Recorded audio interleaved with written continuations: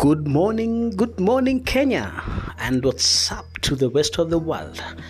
I hope and do believe that you are all doing well, and welcome to Kasheshe.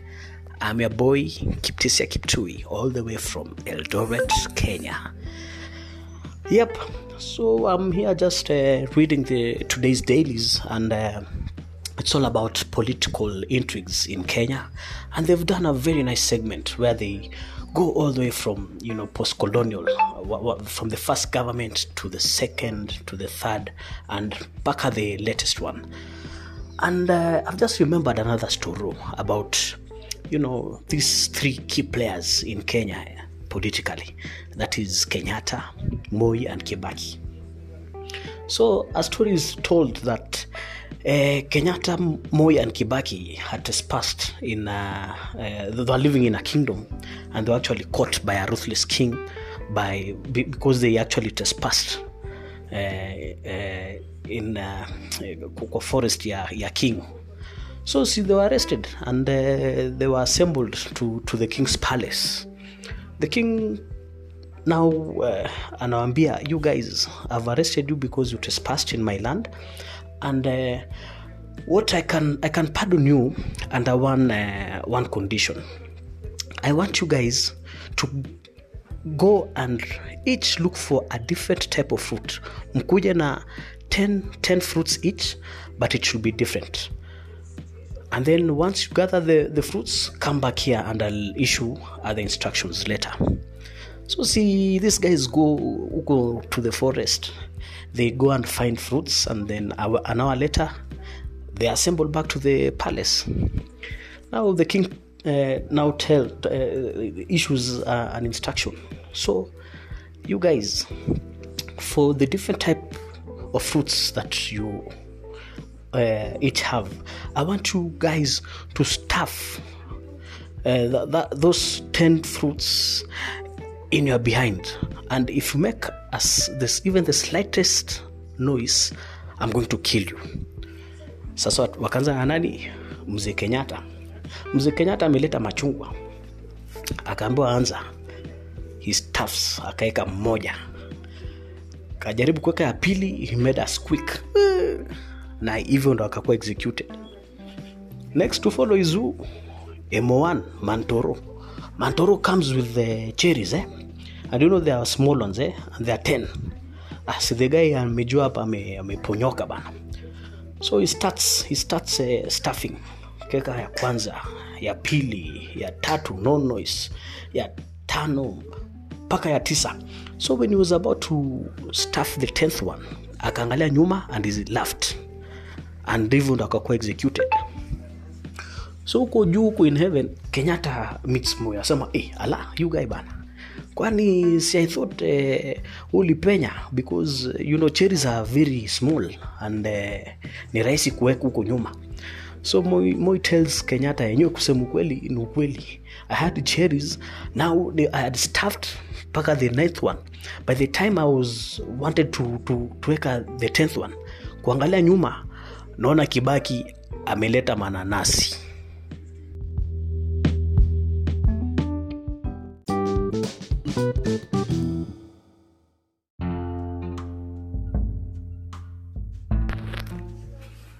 Karibuni tena tukasheshe. Now, being a Tuesday, I don't know kama tunakwanga, actually I usually say Tuesday greens, because on Tuesdays I usually have ugali na sukuma, na tunakulanga na jontes, my neighbor at plot 10. Now, being a Tuesday also, and being a week ya bado mshahara kama mshande ijaingia, there's a time to mena na jontes kwa our local kama kawaida. Inaitwa niko njiani. This local, it's called niko njiani because once your wife or significant other akikupigana kama uko hapo, akwambia uko wapi, unasema niko njiani, na ni ukweli uko njiani. So this day tumeenda huko na jontes. Jontes kwanza I met him, alikuwa kwanza makaratasi, because alikuwa ameshaanza pregame, amekula mamira zake, na I think hata alikuwa amevuta bangi. So we go to this pub, tumepata hapo na Mama Njeri. Mama Njeri ametuletea drinks zetu, tumekunywa and then Jontes zikamweza. Now Jontes akashika simu, sijui I don't know alikuwa anaongea na nani. After kuongea akeka kwa breast pocket na akalala. So when we wakes up anaangalia kuna simu chini, akajua guy leo hapa nimeangukia simu. Scroll kidogo, pick that phone and then he went to the toilet. So he went to the toilet, chomoa the SIM card, akavunja na akarudi back to the table. And then anakuja anaturingia, wasi ona nimeangukia simu, cheki buda. Now we tell this guy bana, this simu is yours bana. Ulikuwa umelewa and you thought you have breast pocket, kumbe alikuwa na t-shirt. So we thought he had a breast pocket. When he wanted to put inside the breast pocket, ikaanguka chini. Na hivyo ndo akajibia. So it's always good to wear formal clothes kama suit na shati na tie.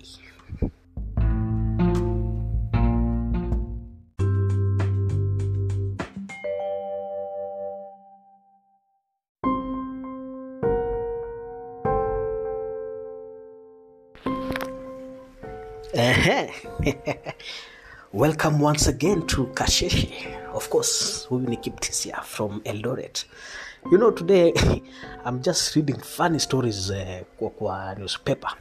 And being a weekend last week, on a Tuesday, so many people are traveling back to their places of work.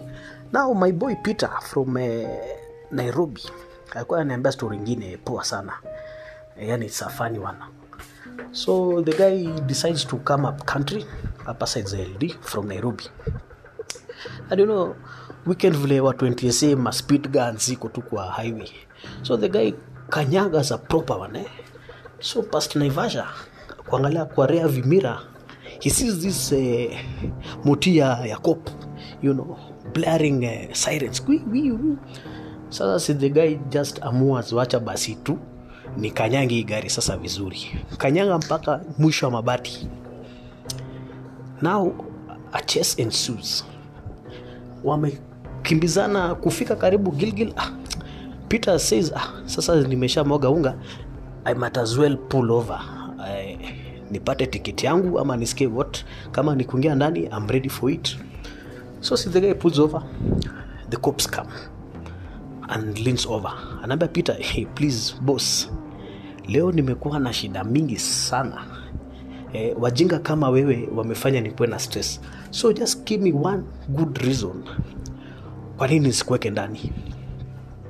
So Peter thinks and then anaambia cop, maze my wife aliepa na polisi 3 weeks ago.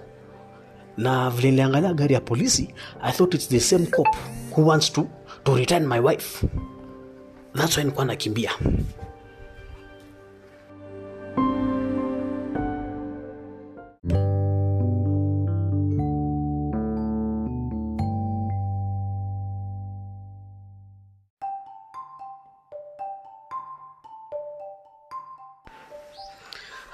Story ya relationship hiyo wenyewe uacha guys wenye wanawezana naye. Mimi nilinua mkono yote kwanza 2. Now here at plot 10, this time another friend of mine called Mato comes to my crib. Anaambia bana, why is still single and the guy is karibu over 40 huko. Jamani dinosaur.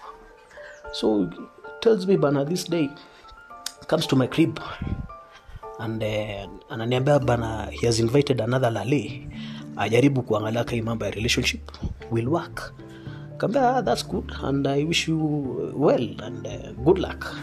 So he borrows some chums kidogo, aenda anunue nyama kuota hivi, kikaranga as wet fry na pilipili kwa umbali, vitu kama hizo. Labda hata possibly anunue scented candles, unajua vitu kama hizo.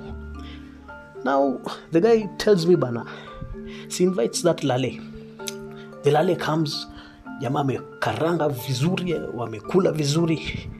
Now it's that time ya kukuwa romantic.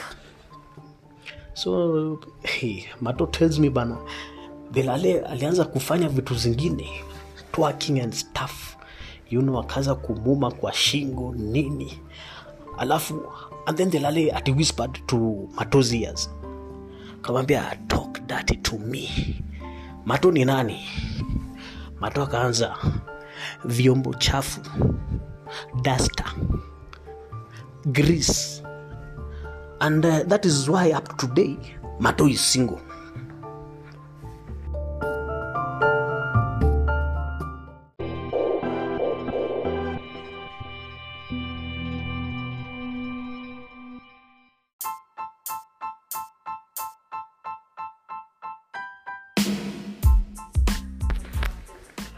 Till next time, guys, it has been fun.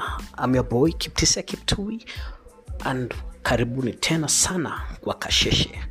As the saying goes, your energy is currency. Do spend it well and invest it wisely. Have a good one. God bless and keep smiling.